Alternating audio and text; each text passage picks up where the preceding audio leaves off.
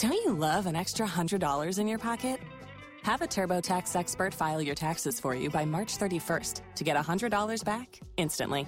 Because no matter what moves you made last year, TurboTax makes them count. That means getting $100 back and 100% accurate taxes, only from Intuit TurboTax. Must file by 3/31. Credit only applicable to federal filing fees with TurboTax full service. Offer can be modified or terminated at any time. Everybody in your crew identifies as either Big Mac Burger, McNuggets, or McCrispy Sandwich. But you're the Filet-O-Fish Sandwich all day. That crispy fish, that savory tartar sauce, that melty cheese, that pillowy bun. Yeah, you get it. Every time. And if you love the Filet-O-Fish, right now you can catch two of the classics you love for just $6. Limited time only. Price and participation may vary. Cannot be combined with any other offer. Single item at regular price. Ba-da-ba-ba-ba. Welcome to The Human Perspective, a podcast with the internationally recognized badass disability rights activist, Judy Heumann.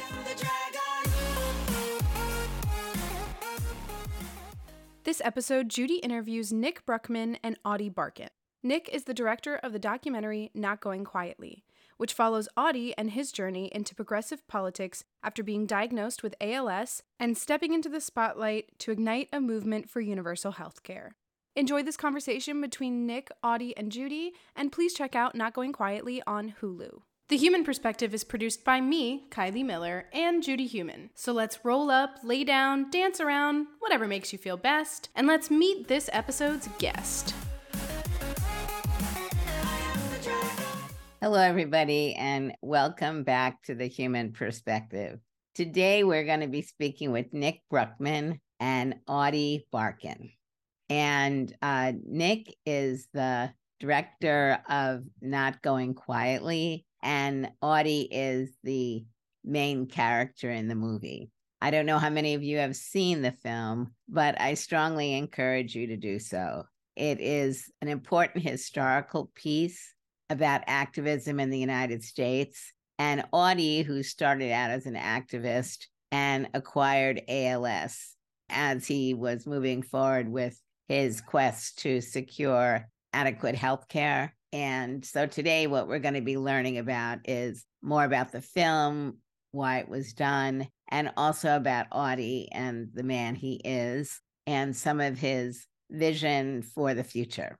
For me, the value of the film is that it really demonstrates activism and the drive that some people have when fighting for an objective or multiple objectives.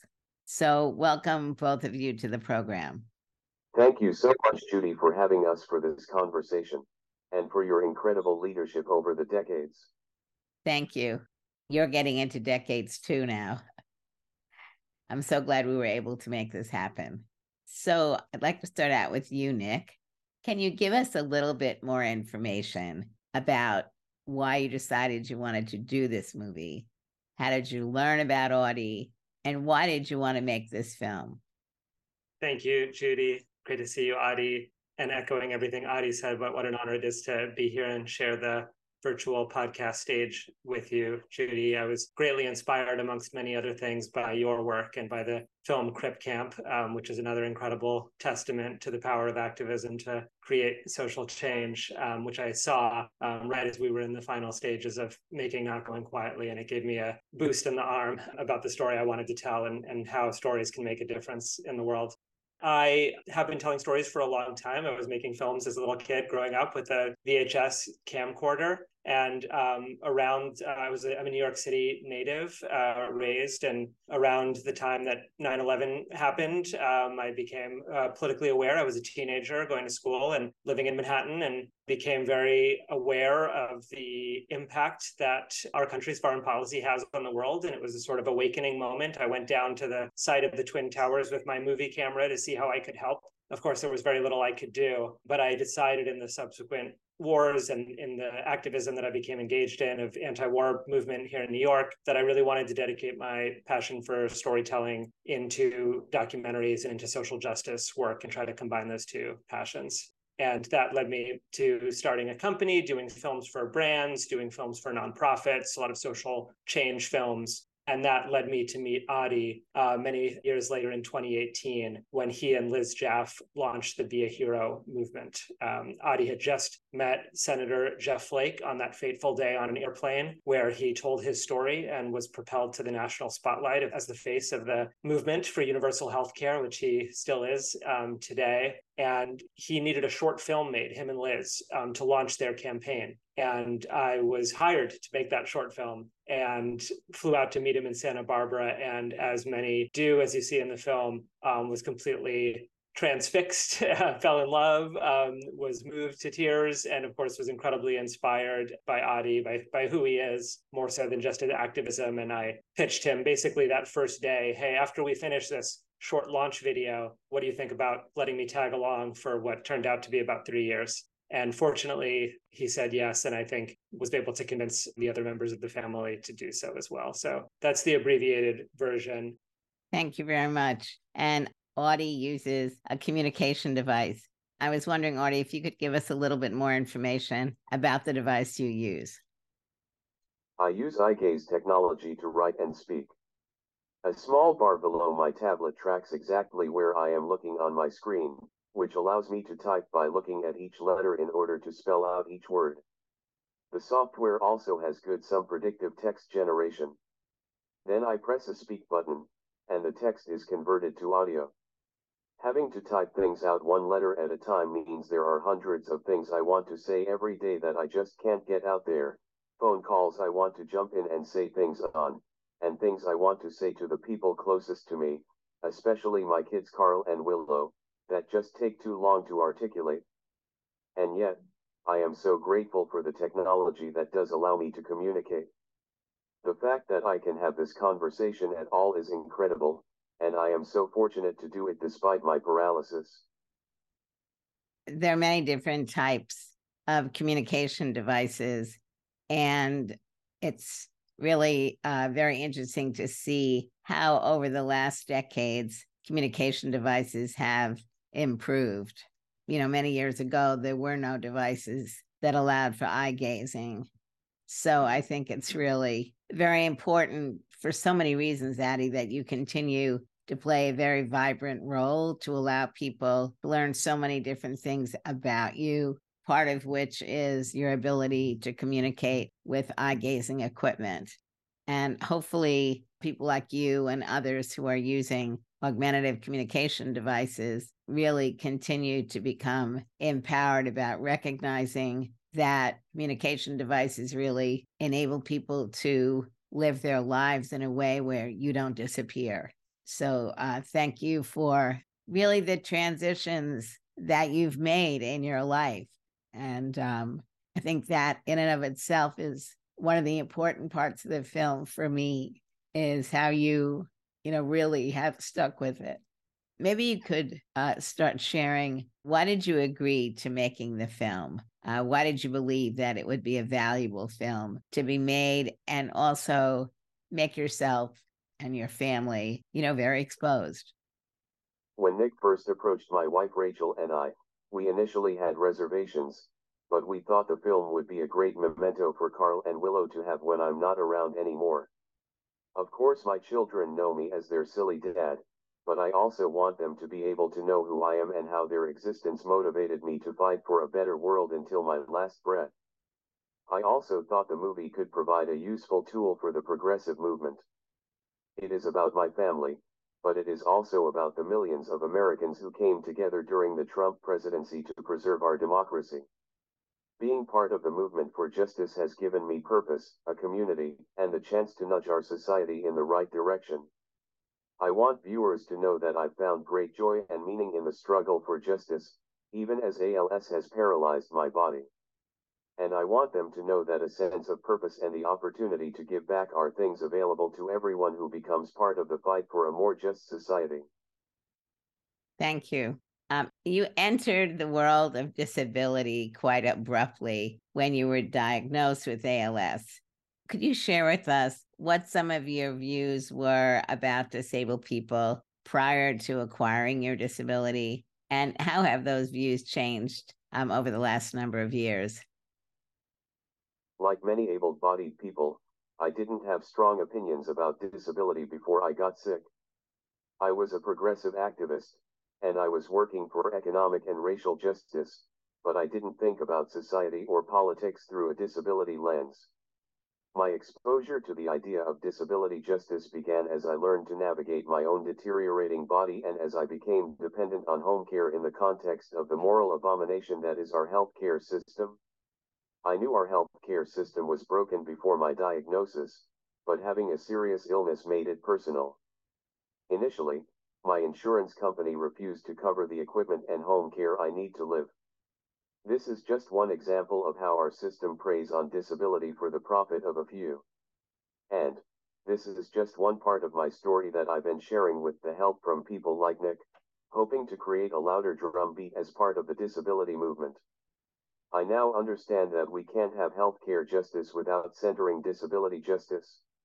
It is within our reach to design a more inclusive society, one where disabled people have the support they need to lead independent lives. And our politicians owe it to us to create policy that centers our lived experiences. Our stories are powerful tools for change. We need to tell the stories of disabled people and move us to action, and I am very grateful that Nick told my story in such a beautiful way. So you today identify yourself as a part of the disability movement, is that correct? Are you active in any organizations? Well, most importantly, I still help lead the Be a Hero organization, and we are fighting for healthcare justice, including as part of a coalition of organizations working together to win home care for everyone. That's good to know, and we'll have to talk about that separately. How do you keep moving forward in your fight for healthcare? Well, I could answer that in various ways. But the most immediate and direct way that I am surviving is thanks to great technology and great people. I told you about my communication technology. But even more elemental to my survival are my ventilators, which have been running nonstop and without fail for 3 years. And I also depend on my suction machine to keep my airway clear, and my wheelchair. The other ingredient is people. If I did not have my 24-hour team of caregivers, I would have no other option but to be in a nursing home, or choose to die. In a nursing home, my quality of life would deteriorate dramatically, and I'd be isolated from my family and community. My caregivers, like Izzy and Mario, who are both featured in the film, allow me to live at home where I can be with my family every day. Carl and Willow can climb up onto my lap and we can have conversations or listen to music together. Full-time home care also allows me to work every day with Be a Hero to fight for a more just healthcare system, which must include long-term home and community care, so that my reality of reliable, well-paid, and professional home care is available to all. What have you learned about yourself over the last 6 years or so? I actually am struggling to answer that thoughtfully. I don't know why it's a hard question for me, but I will have to get back to you. Well, let me project a little bit. I presume that you have learned that you're more resilient than you ever thought you would have to be. Is that true or false? Well, true. But I also find myself being more fragile and weak than I want to be, and that is the paradox I am struggling with. Okay. Nick, what role did your family and their connection to disability play in creating this film? Yeah, thanks for asking, Judy. I don't identify as somebody with a disability, and I was very conscientious about that, telling a story that even though Adi, as you said, was new to this community, it was something that I wanted to be very cognizant of telling that story right and in a way that was inclusive and in a way that didn't feel like an outsider entering that community. And a lot of that was just letting Adi lead the way and let Adi be the one to crack the jokes and Adi to be the one to tell us when we could enter the bathroom with him to film him shower and when we should back off. My background in coming to this has a lot of disability activism in my family. My grandfather was blind from age 7. He was Indian. and he went back to India as an adult to start the Lighthouse for the Blind in Calcutta. This was in the 1940s and 50s when the blind had very little rights and no work opportunities of any kind. And even now today in Calcutta, there's a picture of him hanging up there. He's long deceased, but I went there and they were all very excited to see me. And it was one of the most kind of moving experiences of my life. And my aunt, Vicky Bruckner, was born with cerebral palsy and is actually a contemporary of yours, Judy, and knows you for a long time. Yeah, I was going to say, in full disclosure, we're friends. She was very proud of me to know that you'd had an opportunity to see it and connect with you about it. And that to me was very gratifying because she told me a lot growing up. She's really my closest relative, her and her husband, Bill. Both of them are lifelong disability rights activists. My uncle Bill also has a disability. And it stayed with me very strongly from the early days where I picked up a movie camera. She told me, I remember watching some kind of Christmas fundraiser, and she told me one day as a kid, I was in one of these in the 1950s. They put me on TV in my leg braces for Christmas, and they made me stand there while they took phone calls and raised donations. And it was the most humiliating and painful memory of my childhood. And I don't ever want people with disabilities portrayed in that way. And that really stuck with me. And I remember one time I got a documentary, I won't say what it was, I think it was produced by Oprah and had a very patronizing view of disabled folks. And I showed it to her because I thought it'd be a good present. And she explained to me that this isn't the way it's done. And so I had a lot of teaching moments. I had teaching moments with Adi too, where I had to learn about how to work with him and respect his boundaries. And I also, worked a bit with the disability community. I had the opportunity, we consulted with Reed Davenport, who's an incredible filmmaker with a disability. I wanted to make sure that the story felt that it had authenticity, even acknowledging that I am not from that community. And so those were the steps we've taken. And one thing that I'm really interested in, but haven't done yet, and I think is a further step for me as somebody in a production company, I have a business telling stories for social change, is to really work with more filmmakers with disabilities. I think this is a really important movement that's unfolding now that folks like Reed are part of. And that's something that I'd really like to move forward in my storytelling with as well, in terms of the teams that we built for our films. I think there's a long way to go in inclusive production environments, and something that I'm very passionate about because of my family's background and because of the opportunity to tell Adi's story. I think you probably know about Forward Doc, which Jimmy LeBrack, who is one of the co-directors for Crip Camp, and I know is friends with your producer, he and a number of other people have started that organization, Forward Doc, with the vision of bringing together disabled individuals who are doing documentaries, as well as others like yourself who want to learn from disabled documentarians. So, Adi, getting back to you, your family is a prominent part of the film, even though they were not with you while you were traveling. Can you talk about the role that they played on your journey? I am incredibly lucky to have my wife Rachel, and our two kids Carl and Willow. A part in the film where I look directly into the camera and talk about my son Carl, and how I want him to be proud of me. I was holding back tears the first time I watched the film at home, imagining how much of Carl's future I would miss, and how my absence would affect him, all the while grieving all of what ALS has already stolen from us. I wrote my memoir and agreed to do the documentary because I wanted my children to know me, not just remember me. I want them to know how I lived and how I loved them. I wanted them to know that I did everything I could to leave behind a kinder and gentler world for them to mold. But I have lived longer than I expected to. They know me now from their own experience. This weekend, we went to the zoo to see a beautiful nighttime light exhibit. We sat in the backyard at a friend's birthday party. And we bought a Christmas tree extra early, and the kids are already asking me to play them songs for exuberant living room dancing. These are real blessings. Absolutely. I really don't know Willow. She was just so little. But if she's anything like Carl, you've got two amazing kids. And, it's very clear that you and Rachel have been both a loving couple, but also, I think, very much focused, as you're saying, on making sure you're doing everything you can to help your children know who you are, your background, your strength, your vision, your fortitude. And I'm sure genetically that all is within them. I guess, Nick, I have a couple other questions right now for you.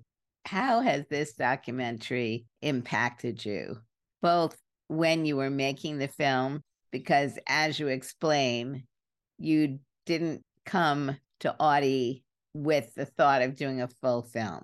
That's something that evolved. So maybe a little bit more about how and why that evolved. So the film is really about how the personal and the political are interwoven. And that's, to me, what Audie's story is about. We talked about the role that Audie's caregivers play in his life, and the fact that Audie's able to spend time with his family because of the healthcare that he has and because of the caregiving that he receives. And all the personal scenes in the film are really about our society, are about the political structures that we build for ourselves as a community, the support and resources that we provide people with disabilities. And in making the film, I didn't really realize that what I was making was that. I thought it was a film about activism.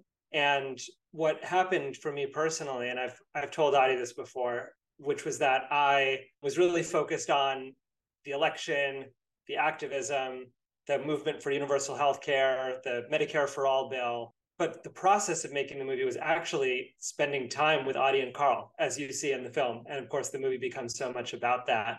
And I went on my own parenting journey, making the film simultaneous. And the more I've thought about it, the more time that's passed since we made it, I realized that Audie is really directly responsible for this, because I had a very difficult relationship with my father for many reasons. He spent time in prison when I was younger, and I had a lot of complexes around fatherhood and was very unsure that I would be a good one. And I think one of the lessons of the film is not just about, again, we can all be great activists, but it's also about Audie's ability to be a father in the face of the most difficult and challenging circumstances. And I remember one of the interviews we did on the road, somebody said, and one of the activists said, if Audie can do it, what's your excuse?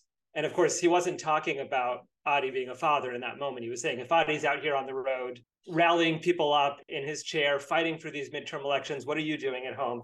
But to me, that was always like, what's my excuse about not wanting to take that journey? And so my partner and I did, and my son Zephyr was born 3 weeks before the movie premiered at South by Southwest. So I had this, very connected moment. And so Audie's the movie and the experience of the movie had this really personal, transformative effect on me that I still think about, and I still think Audie can teach us all about. And that's, to me, what I hope the movie reflects, is that our stories have power, that even our deepest trauma and pain, which we all feel, I think in some ways Audie's pain and Audie's challenges are the most visible, maybe of almost anybody's that we can think of. They're the most prominent, but all of us do have some challenges that we carry within us, whether from our family or from our society or from poverty, or much like the women in the film who raise their voices about sexual assault, like Ana Maria Archila. She turns that pain into a source of power and inspiration for other people. And that's what Audie is for me, and that's what I hope the film is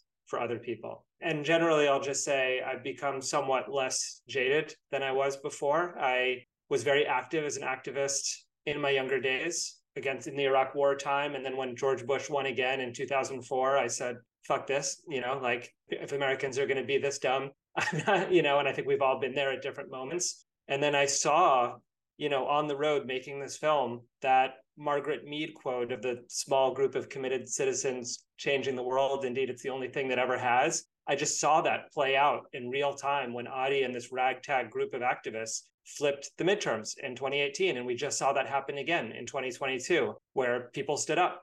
And that's really made me believe in the power of collective action again. And I just hope a little bit of that comes through on screen. Audie's a very good source of that. Thank you. Audie, I want to turn this a little bit to your thoughts about the recent election.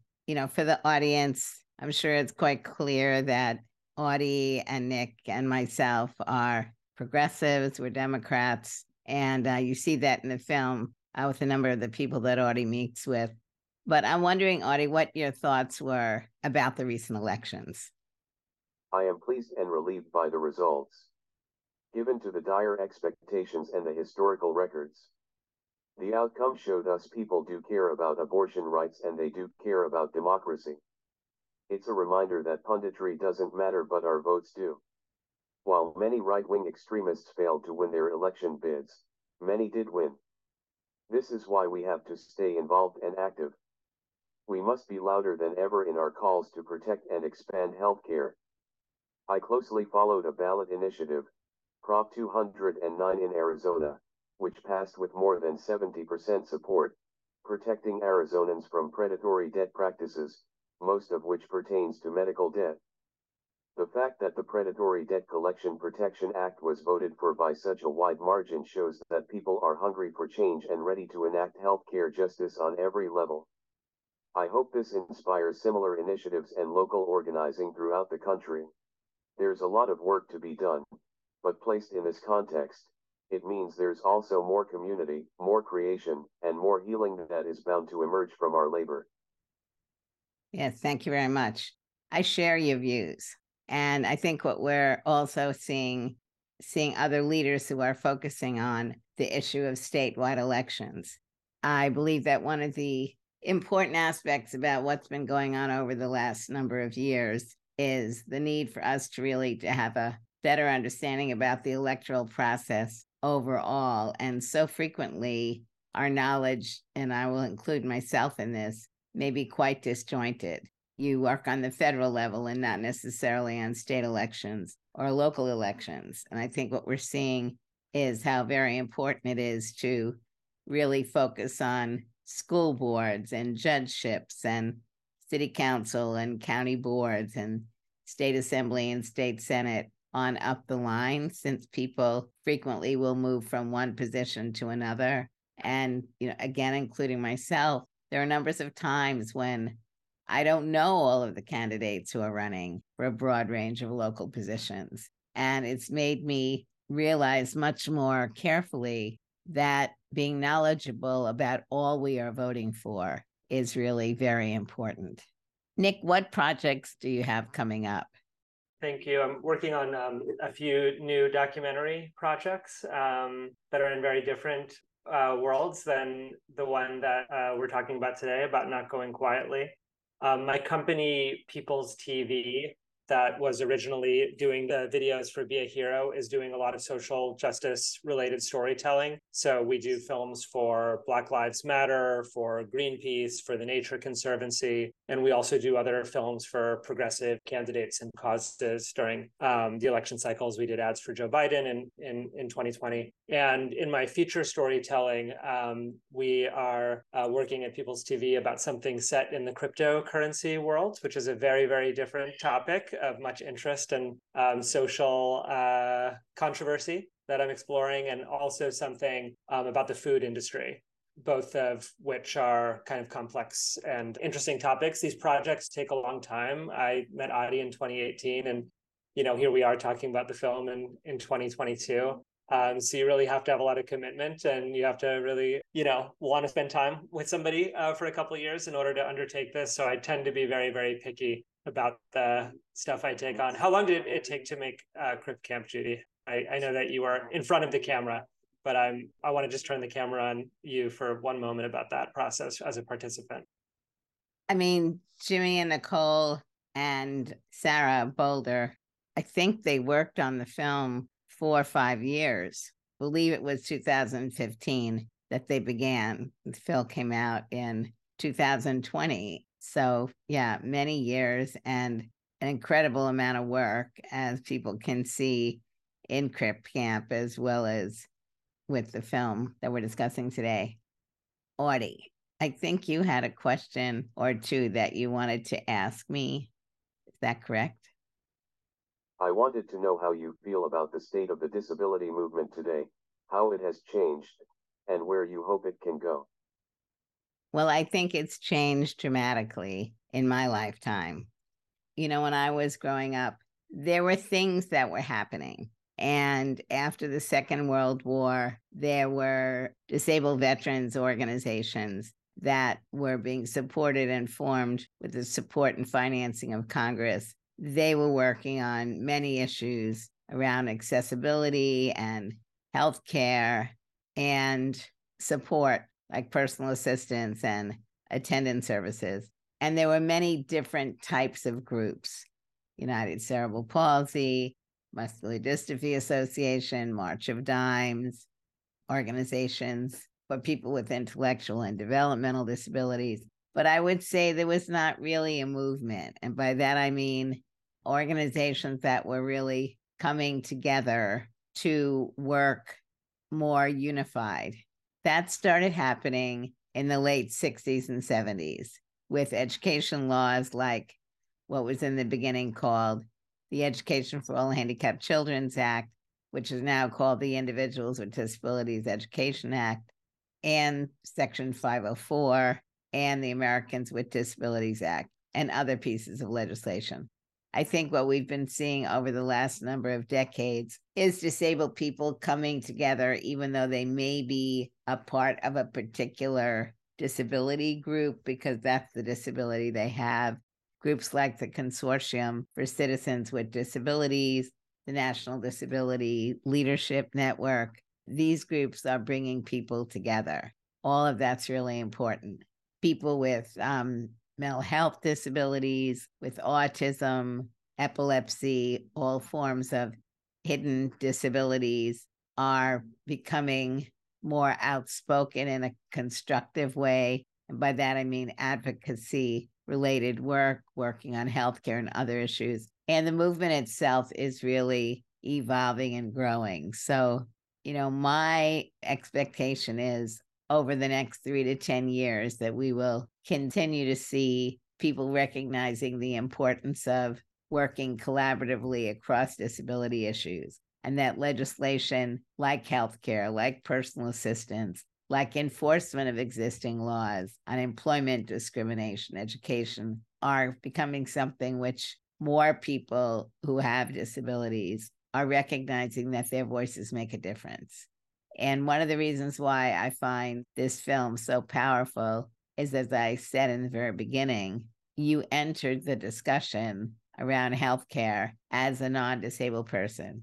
It was clearly important to you as an individual, but it became even more important to you and your family once you acquired your disability and really began to see how broken this system is and the changes that need to happen. So I think voices like yours and others who are coming forward are very important, and also helping to provide guidance and leadership for people like myself who've had our disabilities our whole lives. And maybe our expectations have been lower. So I think the collaboration is important because, one, I think those of us who've lived with our disabilities for long periods of time are supportive and helpful to people like yourself when you're just entering the world of disability. And then we can learn a lot from you and others. And I think in many ways, your analysis of what it's been like entering the world of disability and the non-disability community's reactions are very important. I have another question for you. Go for it. The scenes in Crip Camp, particularly the 504 occupation, is some of the most incredible organizing and activism that I have ever seen. I am reading an epic history of the civil rights movement, as well. And I fear that we don't organize with that rigor and dedication anymore. That we don't know how, we have lost the knowledge and the experience. Do you share that fear? I agree with what you're saying. And, one of the reasons why the laws that we fought for have been so important is because disabled people were either isolated or segregated. Now, as a result of laws like 504 and the Education Law and the Americans with Disabilities Act, and equally civil rights laws, people have been able to slowly become more integrated. And that, I think, also has been a blessing, but it's also impeded our ability to do the types of organizing that we were able to do before, because we either were going to camps together or schools together or in other environments where we knew each other more. So what I believe is important is the ability to strengthen groups in the disability community, like the American Association of People with Disabilities and local organizations like Centers for Independent Living and other associations that may have chapters, and really talk about our histories and talk about some of the issues that you're raising right now, Audie. What enabled the types of demonstrations and activism? Because as we know, the demonstrations were not the totality of what was going on. Like when you looked at the Section 504 time period, it was from 1973 to 1977. The demonstrations were a culmination of many years of work. When you look at the civil rights movement and the Civil Rights Act of 64, that was something that clearly was not designed in a few months. It was something that was taking many years and many different approaches to be able to document, demonstrate, organize.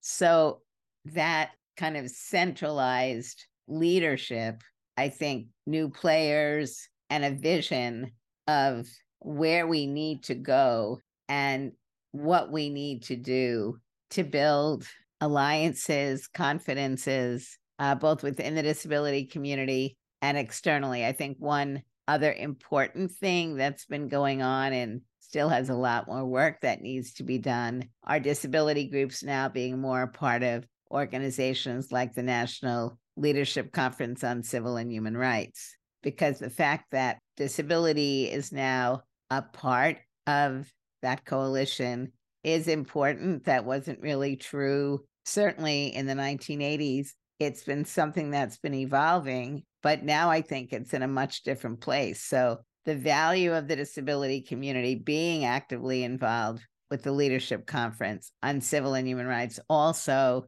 is slowly beginning to mean that disability is a part of many of these other groups. So we need to keep our eye on the prize, as you're saying, and we need to be enabling people to learn both the history of where we've been over the last number of decades, but equally importantly, what is our vision? Where do we want to move forward? How do we do that? I think the healthcare legislation, for me, the Obama legislation was important for many reasons. But one of the critical reasons it was important is that people like yourself were fighting for it prior to your disability. The disability community with organizations like ADAPT and others had been fighting around deinstitutionalization from nursing homes, personal assistance services for a couple of decades before the Obamacare legislation was moving forward. And other groups, not disability rights groups, were actively, through people like yourself, working on fighting for the Obama healthcare legislation to be passed, and then fighting against the Republicans as they were trying to dismantle it. So I think we need to look at the changes that have happened and look at what we need to do, what people need to learn, and also I think continuing to help people really train on what it means to be an organizer. Because as you know very well, most people are not just born with, something stuck on their butt saying designated field organizing. It's something that people need to learn and practice with other people. Thank you, Judy.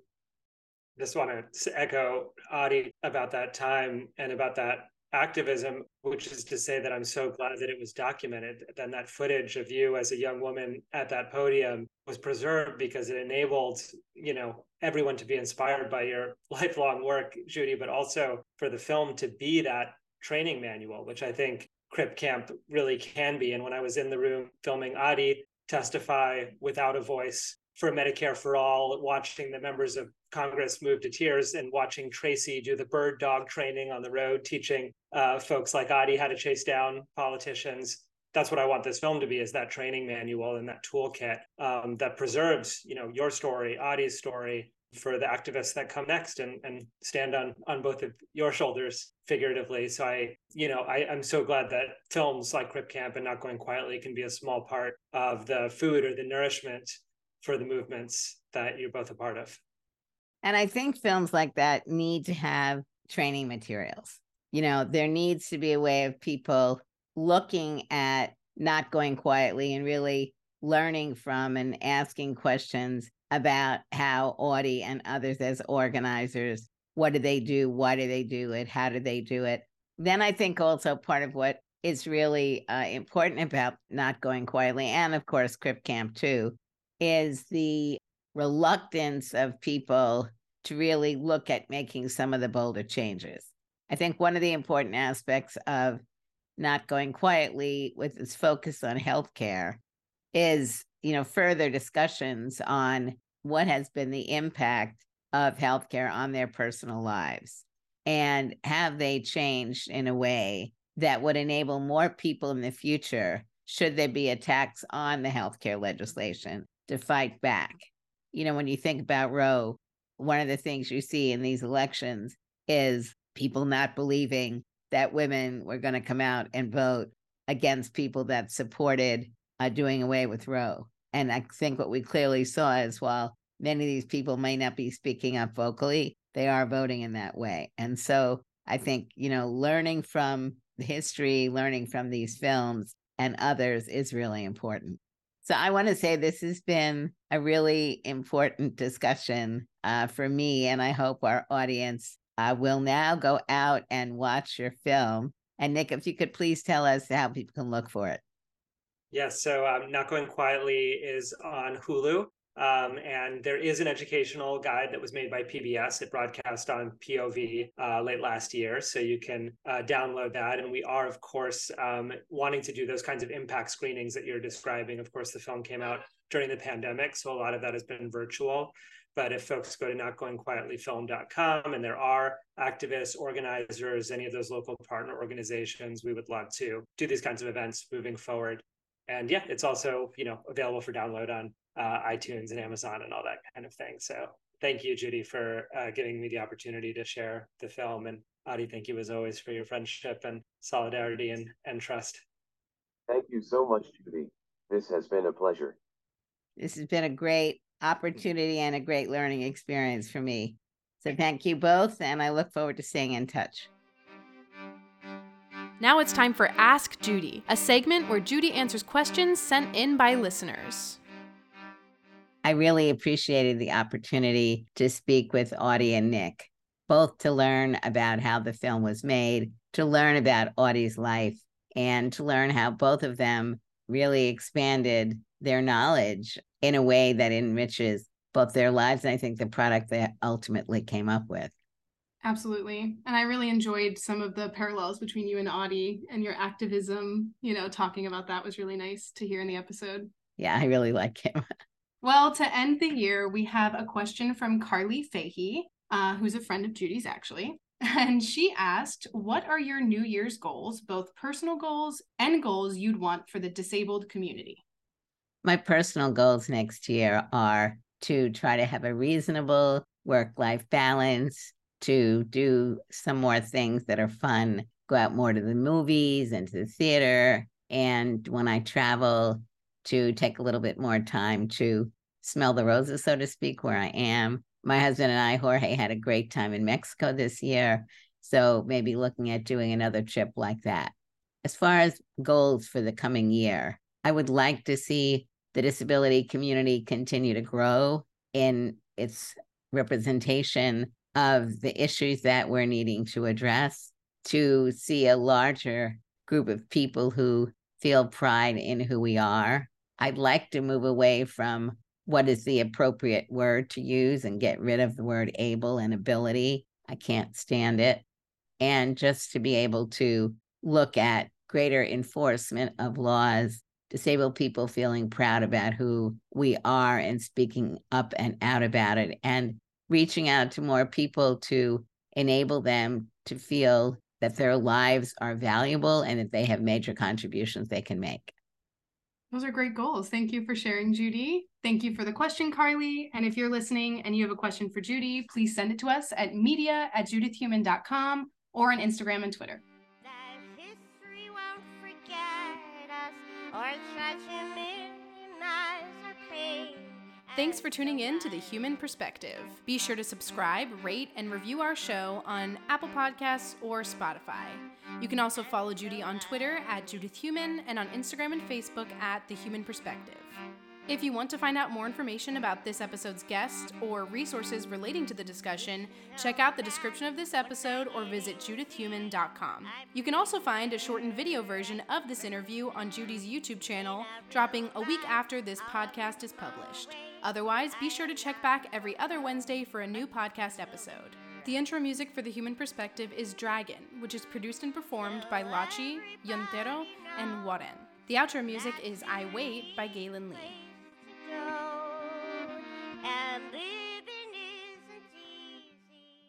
Waiting on a tax return? Hopefully it ends up in your hands. Fraudulent tax returns due to identity theft increased by 30% in 2023. If you're in a bind this tax season, LifeLock can help. Our U.S.-based restoration specialists are experts dedicated to helping solve your identity theft issues. And all LifeLock plans are backed by the $1 Million Protection Package. So we'll reimburse you up to the limits of your plan if you lose money due to identity theft. Help protect your information this tax season with LifeLock. Save up to 25% your first year at LifeLock.com/aware.